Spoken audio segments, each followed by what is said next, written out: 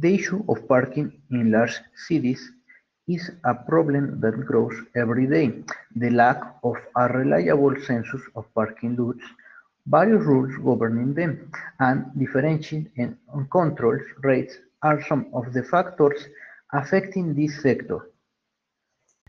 Due to this, it is necessary to obtain the maximum benefit from the parking lot of the Faculty of Basic Science, Engineering and Technology of the Autonomous University of Tlaxcala, where the access is disorganized and unprofitable. It provides little security and reliability for the cars parking there.